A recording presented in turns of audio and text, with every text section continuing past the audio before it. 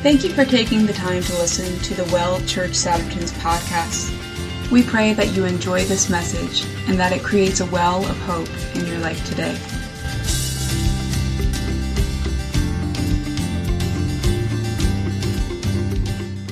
So Matthew 16, you guys will be really familiar with this. Verse 13, I'm reading out of the Living Bible. It says, when Jesus came to Caesarea Philippi. Now, Caesarea Philippi, meaningless to us. I want you guys to picture mountains by a lake.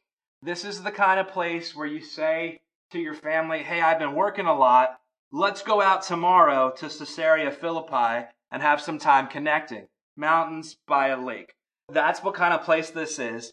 And then Jesus takes his disciples to this place, and he asked his disciples, who are the people saying that I am? And Jesus isn't asking that because he cares about man's opinion. He's asking his disciples, and we all actually need to answer this question. Who do we say Jesus is? And in verse 14, it says, well, they replied, some say John the Baptist, some say Elijah, some Jeremiah, or one of the other prophets. Verse 15, then he asked them, who do you think I am? And verse 16, Simon Peter answers, the Christ, the Messiah, the Son of the living God. And you guys know this. Christ isn't Jesus' last name. It's a description that he's the Savior of the world. So verse 17 says, God has blessed you, Simon, son of Jonah. Jesus said, for my Father in heaven has personally revealed this to you. It's not from any human source. Verse 18 says, you are Peter. Now, this is where we get confused because most of our English translations tell us that Peter means rock and translates the next word in the phrase as rock. So it says, you are Peter. That Greek word there is petros, which is a small stone or even a pebble. So it says, you are Peter, a stone, and upon this rock, the Greek word is Petra, which is a large rock or a projecting stone, one that's in the ground sticking out. So on that rock, I will build my church, and all the powers of hell shall not prevail against it. So I'm going to read it all at once. You are Peter, a stone, and upon this rock, I will build my church, and all the powers of hell shall not prevail against it. A lot of your translations say the gates of hell. I will give you the keys, verse 19, of the kingdom. Whatever doors you lock on earth shall be locked in heaven, and whatever doors you open on earth shall be open in heaven. So this morning, I hope to put some definition to what Jesus is building among us. We just read that Jesus builds his church. He doesn't build it on us, but he builds it with us and allows us to partner with him and help. So I'm not saying right now, I want you to hear what I'm not saying. I'm not saying that we're better than other churches, but there's something less common being built here.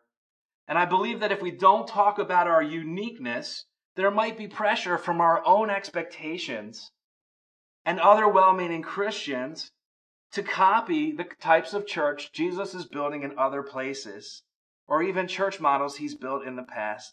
And I don't think we're doing anything amazing. What we're experiencing isn't something that I did or you did or we did.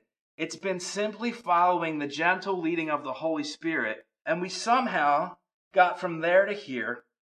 And if we keep doing that, we'll get from here to the next season God has for us.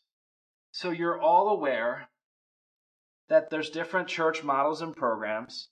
Every one of those models that brings people to Jesus is needed. There are people that will only find God in a more traditional church that we won't be able to connect with. Our goal here today isn't to say that we're better or that other churches are dated or less relevant or nitpick at their church model. Our hope is actually that they are partnering with the church Jesus is building among them, and to acknowledge that he's building something a little different than we expected among us, and to put words to those differences. So many of you guys know this about me. I've always been really interested in church, and I would say I love the idea of Christians gathering and the things that they do when they come together. And this was even from a pretty young age. It was something that I wanted to be a part of. And I would say that I had a lot of different expectations about what that would look like that might have been more comfortable. or more traditional. And I think the best way to contrast and compare what Jesus is building here is to state what I thought would happen and what is happening. And I think this might connect with some of your expectations and experiences as well. So you guys ready for this? What I thought Jesus would build and what Jesus is building. So I used to think we would gather around a sermon. This church gathers around the present. I used to think we would end at the same time every Sunday. This church is more concerned about God's agenda than our schedules. I used to think worship was just a warm-up for a message. Some people think that. But now I realize worship is a lifestyle. I used to think the purpose of a church was to gather people, keep and care for them. Now I've learned that's the first step towards training, equipping, and launching people into their destiny. I thought church was come and see, but now I see the church Jesus is building is go and show. I thought the goal of a church was to build a big church. But I learned that in the church Jesus is building among us, he's more concerned with building big people. I still want a move of God to happen here among us. Now I also want that move of God to extend beyond these four walls and impact every person that all of us come in contact with. I used to be concerned about doctrine. Now we should know what the Word of God says about him, but if doctrine doesn't penetrate your heart, you just become a Pharisee. So I used to be concerned with doctrine, but I've learned that Jesus is more concerned with culture, not the world's culture, but a culture that brings growth in people. I used to think churches should teach principles to live by, but I learned that we should be modeling the presence of God to live life with. I wanted to make people feel comfortable and safe in church, but Jesus calls us to risk in faith. Church shouldn't make us tame. The church Jesus is building here should make you more dangerous. Church shouldn't be familiar and predictable. Our only security should be found in God. I thought churches should develop great programs. Jesus is more concerned with developing people. I used to think you should tithe 10% because you're supposed to. But I learned that Jesus challenges us to give cheerfully because we love God and people. So again, I'm not saying this to put other ministries down. My hope is to clarify what Jesus is building here. And I know it's been a long time since any of you guys missed church. But I bet right now, if you weren't here and you went to a restaurant, it would be crowded because breakfast food is the best food. And I think that all of those people would be having a great time. They wouldn't be feeling shame or sad that they weren't at church. They're probably not even aware that they have a need to know God or a need for community or a culture that helps them become everything they're created to be. It's not even on their radar. So it is important that churches maintain a come and see attitude, but we also need to develop a go and show boldness. We bring the power of God to them, not in a turn or burn, here's a chick track.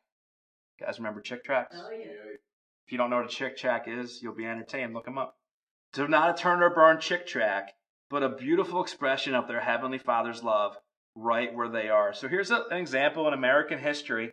In the early 1800s, the most profitable businesses in our nation were railroads. You guys have seen a lot of Westerns. If you don't watch Westerns, hit me up. I'll give you a list.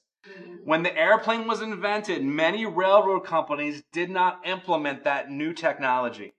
Railroads were in the business of moving people. Airlines cut into that profit, and a lot of railroad companies went out of business because they did not adapt. This is what I think it highlights. Sometimes churches forget we are not in the business of a church service. Our goal isn't to do church better. Jesus didn't die so we could come to church on Sunday morning and sing a few songs, hear a great sermon, and go home. As a church, our family business is a kingdom that transforms lives, then families, then cities and nations. The church is not a person, place, or thing. It isn't where do you go to church. You are the church. Church is actually the plural of Christian. Church is something you are, that you actually carry wherever you go. If the gospel we believe only works in this building, it's not the true gospel. We need to move away from trying to get people into heaven and get heaven into people. We're the opposite of the NFL. The NFL practices all week to play on Sunday. We practice on Sunday to play all week. We read this phrase earlier, Matthew 16, verse 18. Jesus says, I will build my church, and the gates of hell shall not prevail against it. So many Christians today are playing defense. They don't realize they're on offense. We have the ball, we are running up the score, and there's this gate of hell trying to stand against us. A gate is not a weapon. You don't ever read someone was attacked with a gate. A gate is a defensive position. So apparently, as we love the people in this world with the truth of the gospel, we're going to run into a gate, and that gate will fall over. It will not stand against us. That is what Jesus said. At our house, we have this amazing fence. Our gates are vinyl, and our fence is vinyl, and they look really strong. But if it's cold outside and a small tree limb falls on them, they shatter. This is similar to the gates of hell that Jesus said would not stand against us. We are on offense. The game outcome is predetermined. You can look at the end of your Bible. You win. Here's a piece of my childhood. Some of you will remember this. I just want to give you a little piece of perspective.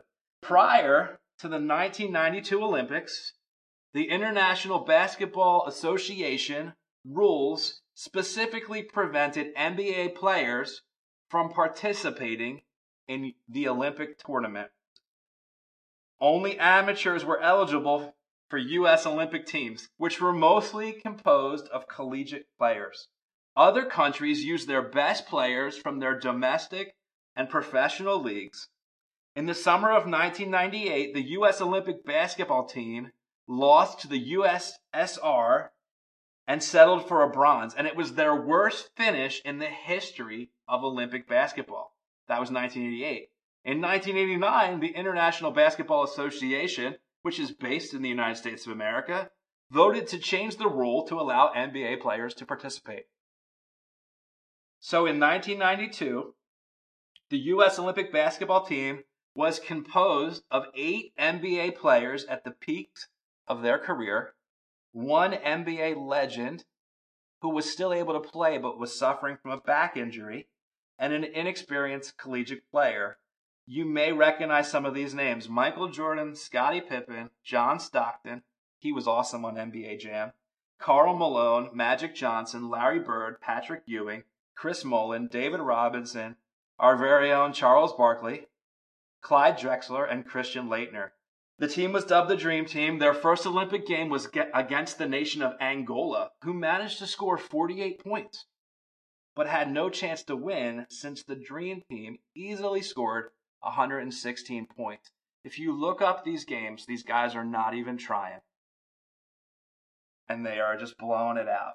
They went on to win the gold medal by defeating Croatia 117-85. They defeated every team they played by an average of 44 points. If you look at the player statistics for these games, they were outrageous. Some of them, including Charles Barkley, those of you who know Charles Barkley's career aren't going to believe this, were making 8 or 9 shots out of every 10 they took.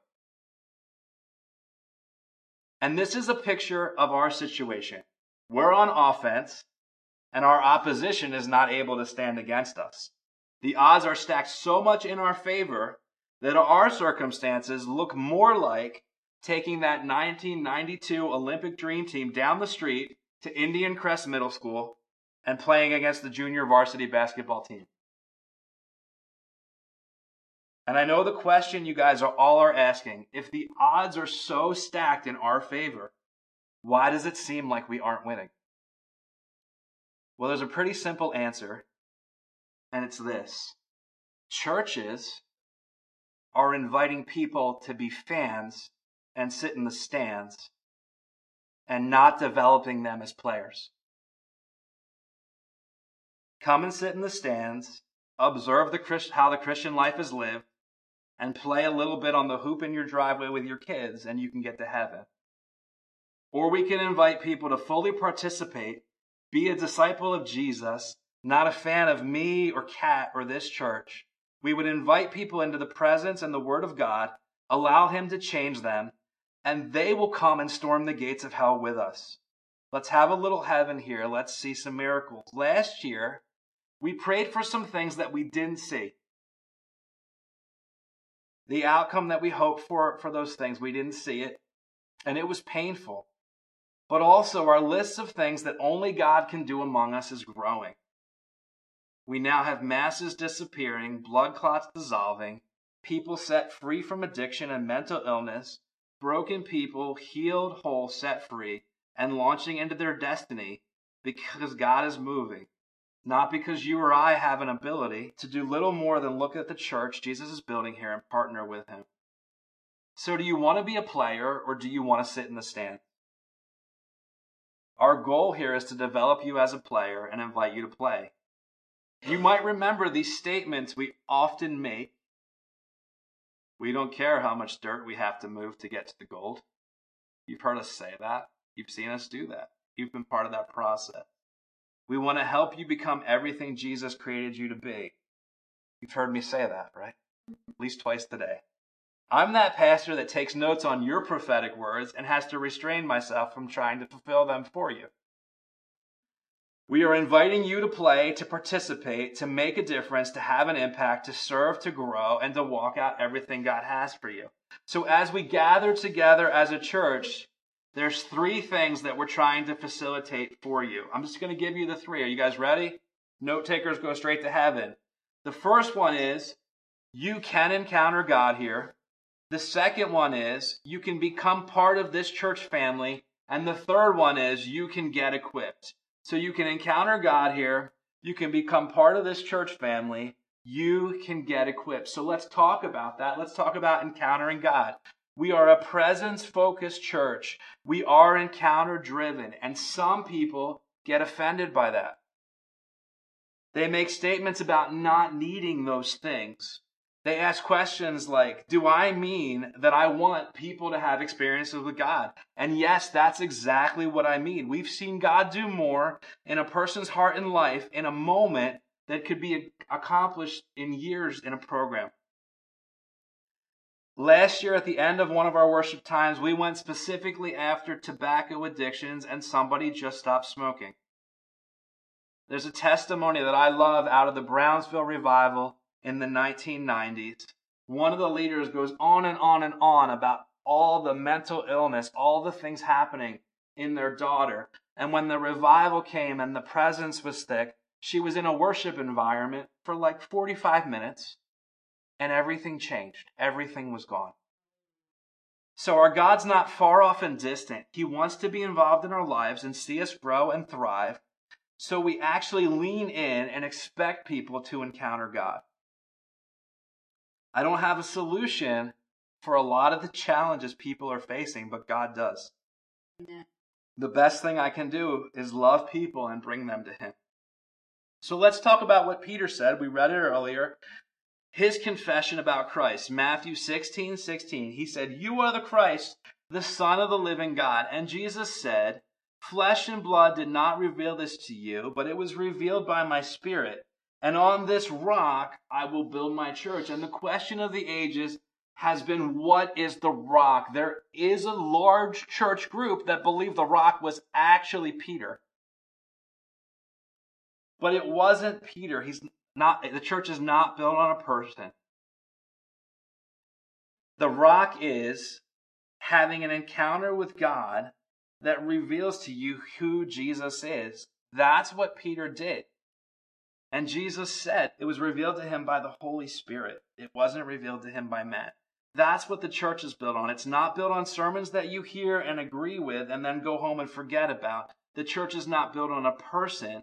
It's built on encounters with God that give people a revelation of who Jesus is. It's built on you having a relationship, a personal relationship with the Holy Spirit, because God loved you so much that he sent the Holy Spirit into your life to personally mentor you into your destiny. When more people start getting healed, and we are just scratching the surface, and we will see it more, people can't stay the same when God heals them. And we aren't just after God for healing. We worship because He is worthy. He is worthy. That said, we need that time in the presence to wash us and change the way we think. And you know what? We do have a little bit of a pattern in our services, but we invite the Lord to interrupt it, and we love it when He does. Our agenda is what is on our Heavenly Father's heart every time we gather. During worship, we intentionally try to follow where the Holy Spirit is leading, and sometimes, might have happened today, sometimes that gets awkward or even messy, and it isn't going to be polished or perfect. I do know a place that is organized, neat, tidy, predictable, polished, and perfect, and it's called a graveyard. I also know another environment that is full of life, but it's extremely messy, and it's called a birthing room. We can have a church that's a tomb or a womb. You guys okay? All right, so we aren't seeking mess for mess's sake, but if we want the kind of life that God wants to bring, we can't be concerned about a little mess. We've seen the best churches that men can build. I don't think we've seen the best churches God can build. So the second thing, when you come here, the first one was you can have an encounter with God. The second one we're trying to facilitate is you become part of a church family. Transformation takes place best in the soil of community. I haven't seen a lot of plants growing and thriving when they're not planted in something. People today are pretty guarded about putting down roots. We like to stay safe in our little pots. You can buy a small jade plant in a little pot. You guys have probably seen these. Do you know you can plant that plant outside in the soil in the correct environment, and it's supposed to grow to 6 feet tall? We want to bear fruit without putting roots down, and then we get frustrated with God because we don't see the results we expect. Years ago, I did a whole sermon series on are you planted or potted? And it was all about just going in, putting your roots down. Do you guys know the sequoia trees have really shallow, broad roots? Do you know if you plant a sequoia tree by itself, it'll blow over all 300 feet of it? But if you plant it in a forest with other sequoias, those shallow roots intertwine and they won't blow over. I mean, we're designed like that as Christians. So go ahead and turn over to 1 Corinthians 12. I'm going to read this to you. There's some length, so hang in there with me. Paul talks about how we are all different parts of one body, the church. And it's important that we embrace community and take our place as a participant and not a fan. Notice that Paul gives lots of ways you can be part of the body, but none of them is just coming. Being a fan, having a season ticket. So 1 Corinthians, I'm going to read starting at verse 12. And Paul says, our bodies have many parts, but the many parts make up only one body when they are all put together. So it is with the body of Christ. Each of us is a part of the one body of Christ. Some of us are Jews, some of us are Gentiles, some of us are slaves, some of us are free. But the Holy Spirit has fitted us all together to work into one body. We have been baptized into Christ's body by one Spirit, and we've all been given that same Holy Spirit. Verse 14. Yes, the body has many parts, not just one part. If the foot says, I am not part of the body because I am not a hand, that does not make it any less a part of the body. And what would you think if you heard an ear say, I am not a part of the body because I am only an ear and not an eye? Would you say that it is any less part of the body? Suppose the whole body were an eye. Then how would you hear? Or if the whole body were one just big ear, how could you smell anything? Verse 18. But that isn't the way God made us. He has made many parts for our bodies, and He has put each part just where He wants it. What a strange thing the body would be if it were only one part. So he has made it many parts. But still, there is only one body. The eye can never say to the hand, I don't need you. The head can't say to the feet, I don't need you. And some of the parts seem weakest and least important. And some of the parts that seem weakest and least important are really the most necessary. Yes, we are especially glad to have some parts that seem rather odd. And we carefully protect from the eyes of others those parts that should not be seen. Well, of course, the parts that may be seen do not require this special care. So God has put the body together in such a way, with extra honor and care given to those parts that might otherwise seem less important. This makes for happiness among all the parts. So the parts have the same care for each other as they do themselves. If one part suffers, all the parts suffer with it. And if one part is honored, all the parts are glad. Did you guys ever hurt your little toe? I broke my little toe on the side of my bed. I screamed and my wife told me to suck it up. She said, you can't be that hurt. Broken. So anyway, if one little part suffers, the other parts suffer with it. If one part is honored, all the parts are glad. Verse 27. Now here's what I'm trying to say. All of you together are one body of Christ, and each one of you is a separate and necessary part of it. So here's a list of some of the parts he has placed in the church, which is his body. Apostles, prophets, those who preach God's word, teachers, those who do miracles, those who have the gift of healing, those who can help others, those who can get others to work together, those who speak in languages they have never learned. I just want to read this again. Maybe one of these is you. Apostles, prophets, those who preach God's word, teachers, those who do miracle, those who have the gift of healing, those who can help others, those who can get others to work together, those who speak in languages they have never learned. Is everyone an apostle? Of course not. Is everyone a preacher? No, all are preachers. All are teachers. Does everyone have the power to do miracles? Can everyone heal the sick? Of course not. Does God give all the ability to speak in languages we've never learned? Can just anyone understand and translate what those are saying who have the gift of foreign speech? Verse 31. No, but try your best to have the more important of these gifts. And then he goes on to say, first, however, let me tell you about something else that is better than any of them. And of course, you guys know, Paul goes on to say in the next chapter that the thing that is more important to all these different roles in the body is love. As part of a church family, we're called to love, and sometimes love is serving, sometimes love is leading, sometimes love is doing something hidden, and sometimes it's doing something that can't be hidden. If we're going to be part of a church family, we can't be a consumer. We can't just come to church to receive, to be a fan. We need to come to play, to help, to serve, to pray, to participate and partner with what Jesus is building among us. So community doesn't have to be complicated. Remember, we're talking about becoming part of a church family. Community doesn't have to be complicated. However, we do not have a program here to make you feel like part of a community. So there may be a little confusion about how to engage. I want to give you some hot tips. If you feel disconnected or are having trouble with building relationships here, there's some key things that have worked for others that will help. And the very first question that you should ask is, have I disconnected myself from the body?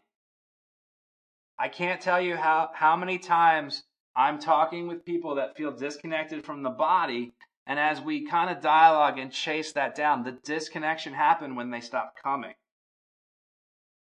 But they didn't come for a while, and they flipped it to they disconnected, so they stopped coming. So the first question is, are you coming to church? Are you missing what's happening? If you're away, get the podcast so you know what's going on. So, other keys that have worked. Come early, stay late, and just visit with others. Go to the home group. You want to hang out with other people from church? Go to home group. Invite someone to lunch. Actually, shoot someone a text or an email during the week. Ask how they're doing. Let them know that you were praying for them. Ask if there's something specific they would like you to pray for. Invite someone to your house. Invite somebody on a play date with your dogs. If you want friends, be friendly. That's what my mom told me.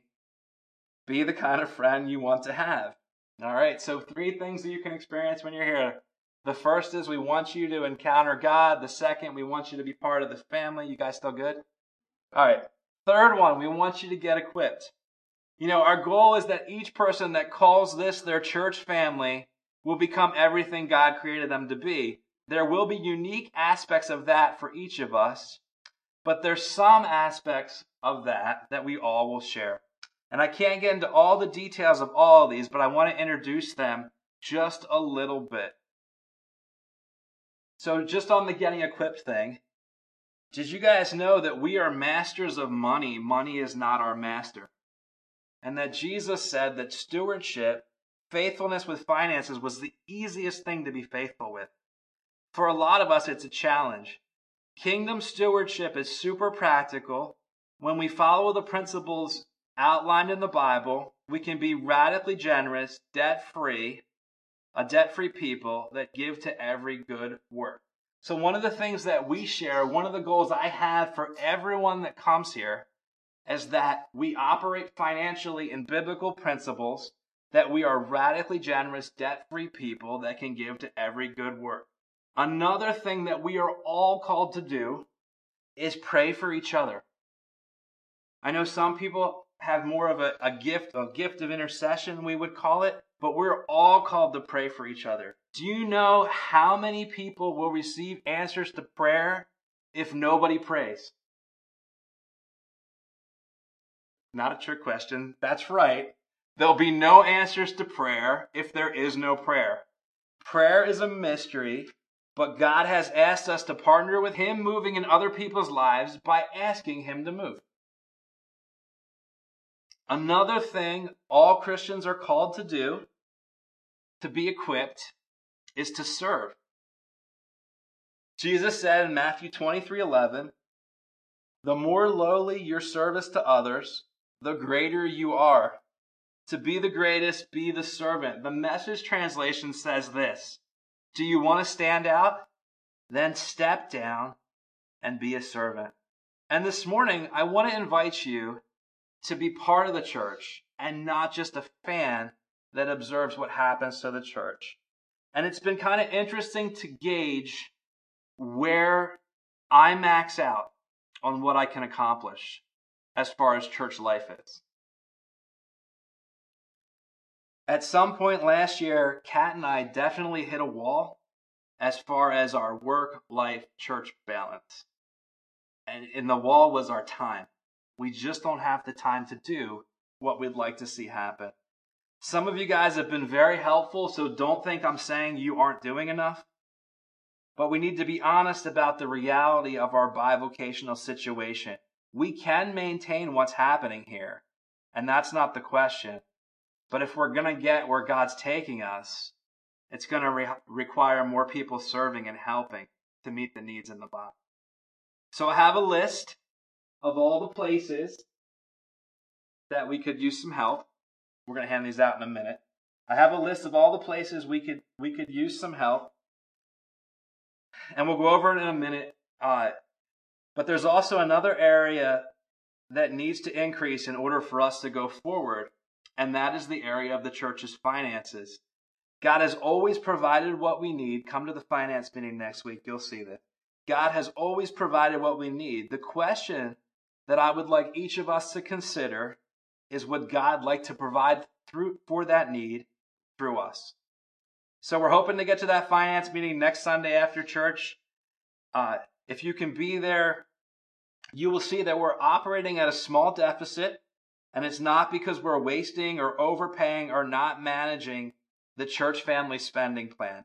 It's simply because less is coming in than we need to meet the needs of the people that gather here. There is no doubt in my mind that God will supply what we need, but each of us should ask him if he wants to do it through us. So take some time this week. If you aren't regularly giving, I challenge you to start. Remember, we don't give because we have to. We give because we love God and people. And the other area I want you to spend some time with this week, I already mentioned, there's a lot of places in the church that we could use some help. I want to send you home with this little half sheet of paper. Take some time and pray that God would provide the people to help in these areas. And then ask him if he wants you to help in those areas. If so, bring the paper back, put it in the offering basket, because it really is an offering. Guys, still good? All right, I'm going to have Bob hand these out while I go over them. All right, you write your name at the top. I'm interested in helping out in these things. The first thing on there is Kids Church. Hey guys, Kids Church has been amazing. We have a video-based curriculum that is very easy to run. It's a DVD player and a PowerPoint. At this time, we are looking for 1 or 2 people to make a once every 3-month commitment. Once every 12 weeks. That would really lighten the load and make it easy for someone to fill in. If you're going to help out with Kids Church, we do have to do a background check on you. So if you have something awkward you don't want us to know about, don't volunteer for Kids Church. But again, the curriculum has been awesome. I've taught it a couple times. I got to do with the boys how to pray. I also got to do how to repent. Those were the 2 lessons that I did. You watch the silliest DVDs, and then you read some scripture. It's all mapped out. It's super easy. All right. So a couple of rebellious people have decided they want to put words on the TV during worship. All right. There's a team forming to start doing that. I'm sure they could use 1 or 2 people to help them. From what I understand, they're going to have a giant database with all the songs, and it's just going to be the person that volunteers will probably have it set up for them and just have to click through it. I do need the entire church to acknowledge that I can't do that while I'm playing guitar. Okay, we all know that. So if there would not be a word person, I will print you words, and we'll all be okay, right? Unacceptable. You click it when you do it. Come on. I thought of a way I could, but I'm not going to. All right. Can you imagine how messed up the rhythm would be? And I can't see the TV from where I'm at. Anyway.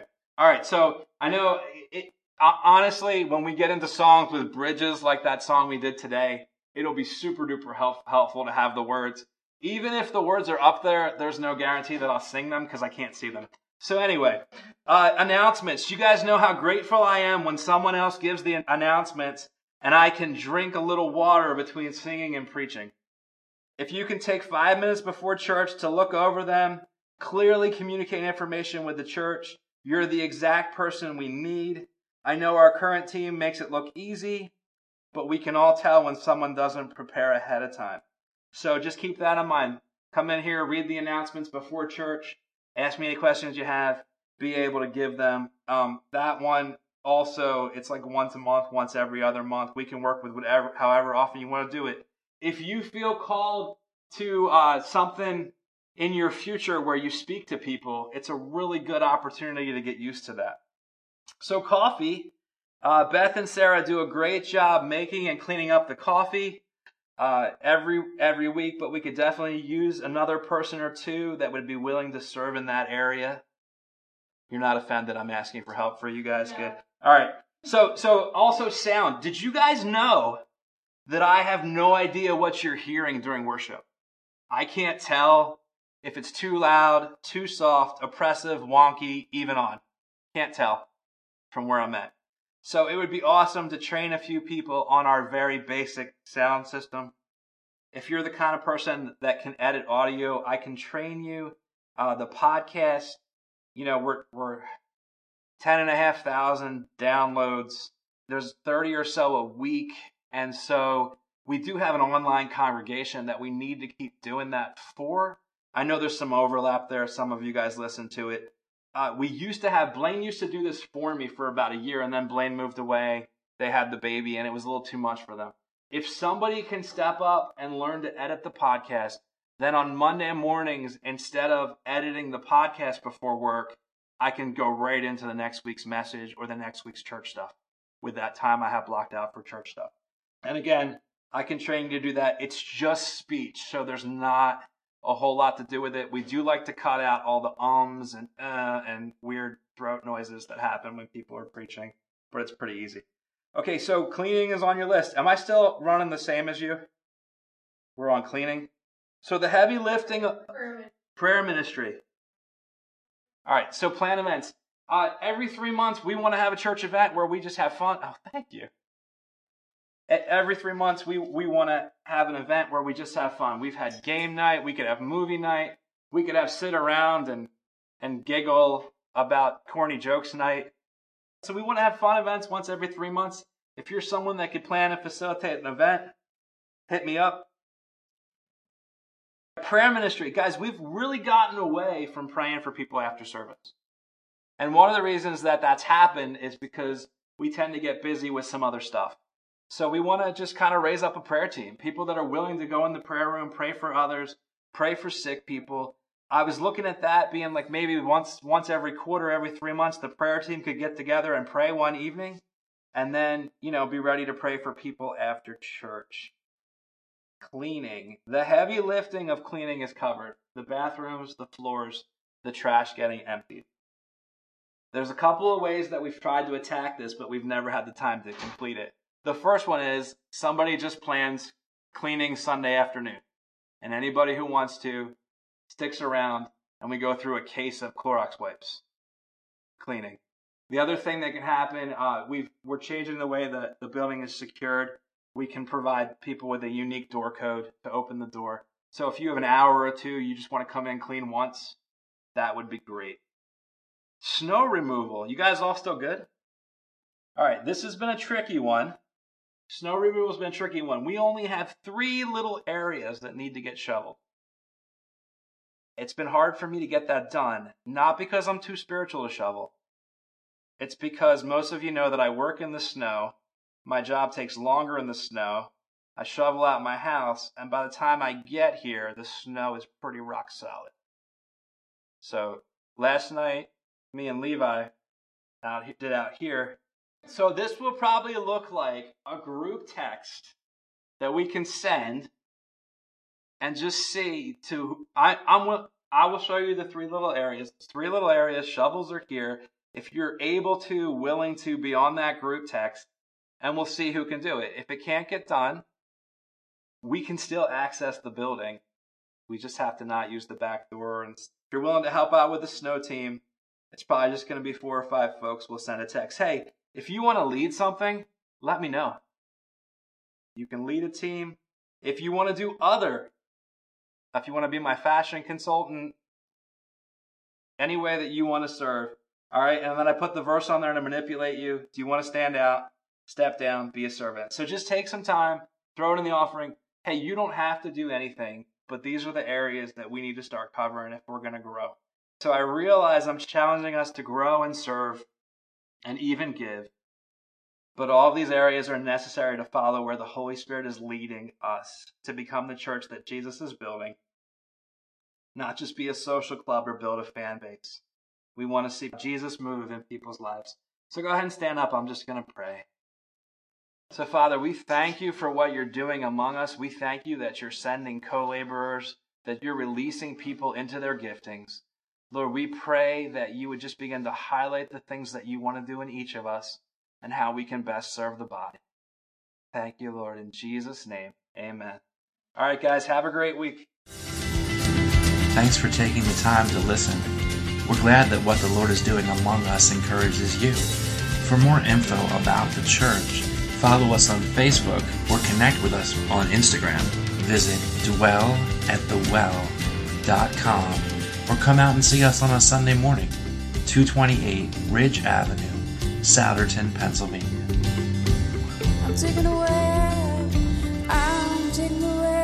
right here. I'm digging a well in the valley of my weakness.